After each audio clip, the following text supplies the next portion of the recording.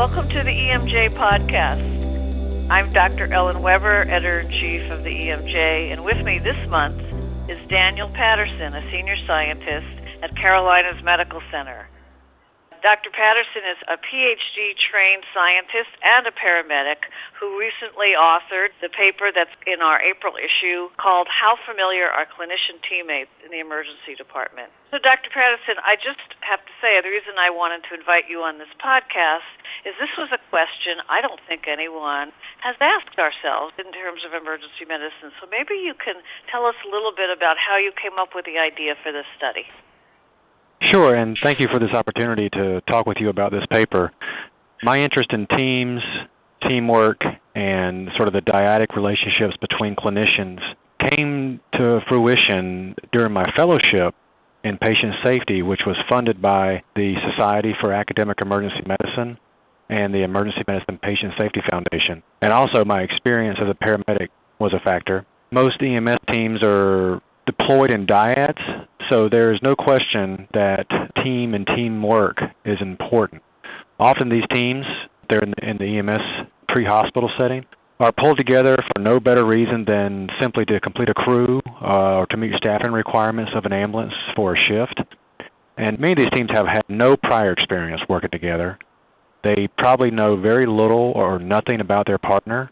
They may know a little bit about what they like and don't like. They probably know very little to nothing about what kind of skills they have, what they're good at, what they're bad at in terms of their clinical skills, kind of patient encounters their partner has had in the past.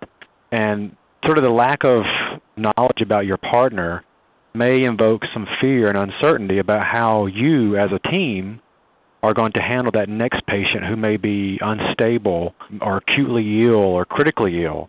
So the challenge here is, and that from my own experience as a paramedic, is, well, how do I deal with that? I'm sure others have thought about that maybe in passing, but how do I answer that question? And so as part of my fellowship, I began to delve into this team interaction, this team dynamics, this team configuration issue, and came across a lot of literature in the dyadic world and non-clinical settings, more of the social science literature. And I determined that this has been looked at in other settings, such as aviation, for example. You know, in most aviation settings, you have a pilot and a co-pilot. And they've actually looked at this and found that pilot and co-pilot teams who have had no prior experience working together are at risk, a much higher risk of making mistakes, in particular during takeoff and landing. And some of the NTSB, the National Transportation Safety Board, investigations, in particular some that were performed back in the 80s, determined that a large proportion of aviation crashes were linked to pilot and co-pilot teams who had no prior experience working together. And in talking with some of my mentors, in particular Dr. David Kracart, a social scientist, full professor at the Carnegie Mellon University in Pittsburgh, we determined that, well, this is something that should be looked into in medicine, in particular in the ED setting where time is a major pressure point for teams. And so that is sort of the evolution of my interest in this issue. Well, it's a really interesting question for us because first when I read the title of this study, I thought it was actually going to be about the occasional consultant that walks into a critical care setting who doesn't introduce themselves and you don't know who they are, what service they're from or whatever, and then they start, barking orders and so forth. But what surprised me about this study was that this was actually about our day-to-day work. So perhaps you can tell me a little bit, describe the study you did, how you did it, and what you found. Oh, of course. This is more about the day-to-day work. It truly is. Now, the scenario you just mentioned about the consultant who comes in and starts to bark orders, yeah, that is another aspect of this which I did not look at, and that's one that definitely should be looked at. But one great aspect of this study is the type of study design that we used and the type of data that we used to answer our question about the relationship between familiarity and the clinician in the ED setting. So we used archival data. Specifically, we pulled shift scheduling records from multiple scheduling databases, and as a clinician in the ED, you may be familiar that maybe the physician schedules on one database, the nurses on a different database, the technicians are on another database, and so there were multiple databases that we had to access to pull the data from to determine who was scheduled in the emergency department at a given time. And because there were so many different databases that we had to go through and the format of the data were variable between the databases. We could only go back a certain number of weeks. The labor required to pull the data together was quite intense. It was much more involved than we had initially imagined. And so what we did was we used those data and pulled out who was working when at every given moment of a 22-week period, and put those data into matrices using principles from social network analysis, which is what I learned from Dr. David Krackhart. And the beauty of social network analysis is that if you put these data of who is working with who, for example, and if you put these data into matrices, you can not only quantify sort of who is overlapping at any given moment of time, but you can also create visual illustrations of these interactions via a specific type of figure called a sociogram. Now, we didn't put any sociograms in our paper, but because of the way that we abstracted the data, we did have that ability, and we actually produced some just for our own purposes internally while analyzing the data.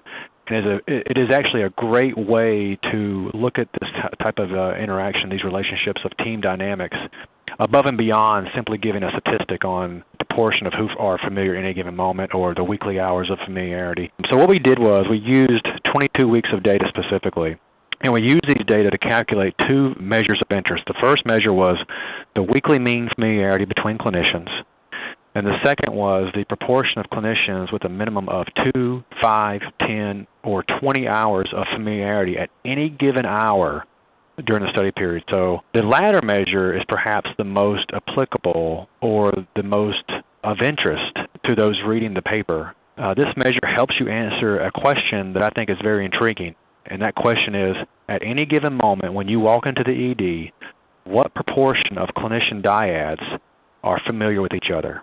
That's a pretty compelling question, and the way that we set the data up in those matrices allows us to do that. So in this academic setting, specific ED in Pittsburgh, we determined that across all clinicians in the ED, the average hours of familiarity during the week was about 2 hours. Just to clarify, by dyads, you meant a physician and a nurse, a physician and a physician, a physician and a tech, and that on average, no matter what group you looked at, whatever dyad you looked at, the average was 2 hours of familiarity. They had worked together previously for only 2 hours. Is that right? That is correct.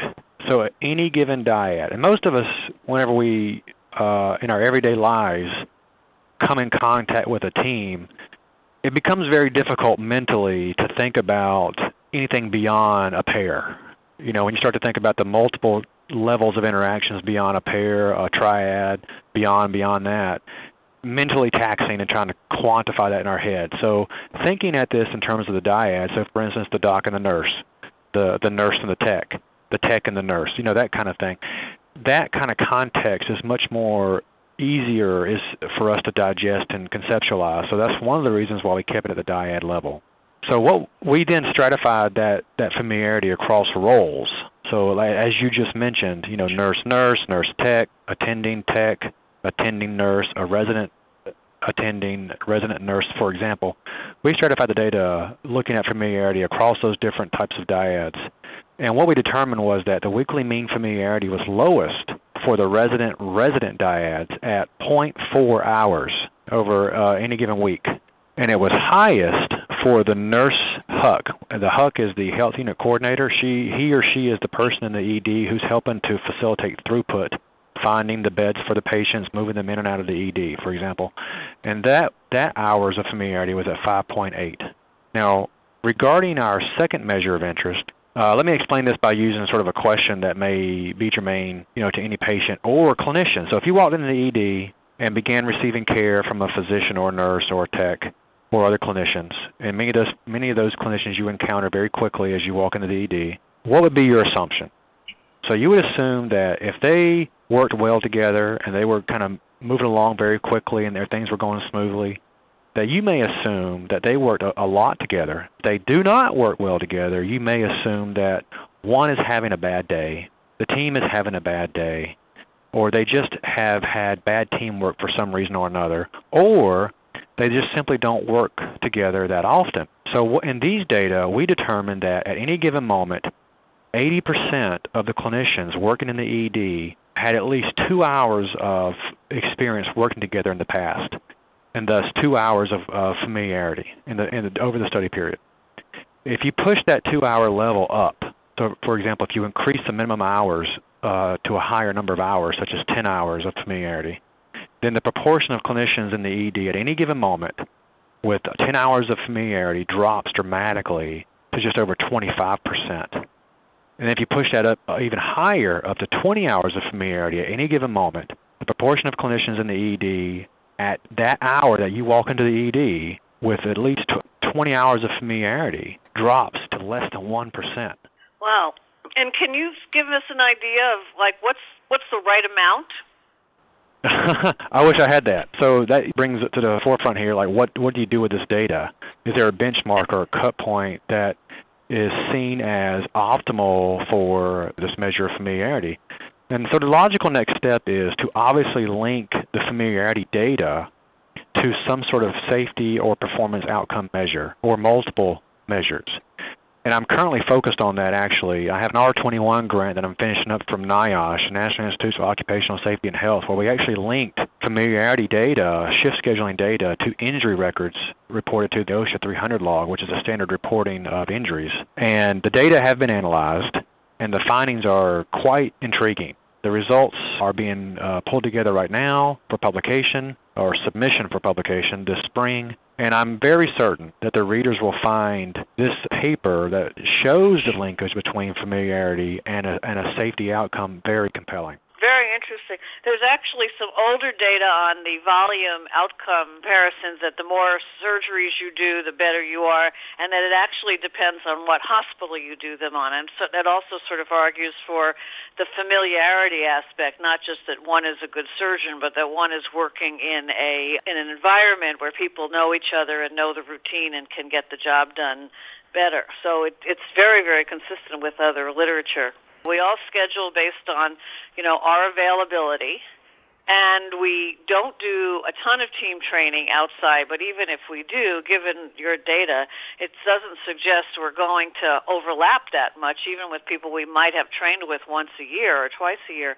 So what should I do on my next shift when I go in to potentially improve my patient's outcome with regard to this lack of familiarity with the people I'm working with? No, that's a great question. That's obviously, what do these data mean? And so everybody knows that changing practice is very challenging. I feel that we must produce a body of research that links the team configuration factors and familiarity factors between the clinicians to some safety and performance measures before those who are in charge of the policies and procedures that dictate who is on duty or who is off duty or how much we overlap is affected. And without it, there really isn't going to be any change in practice.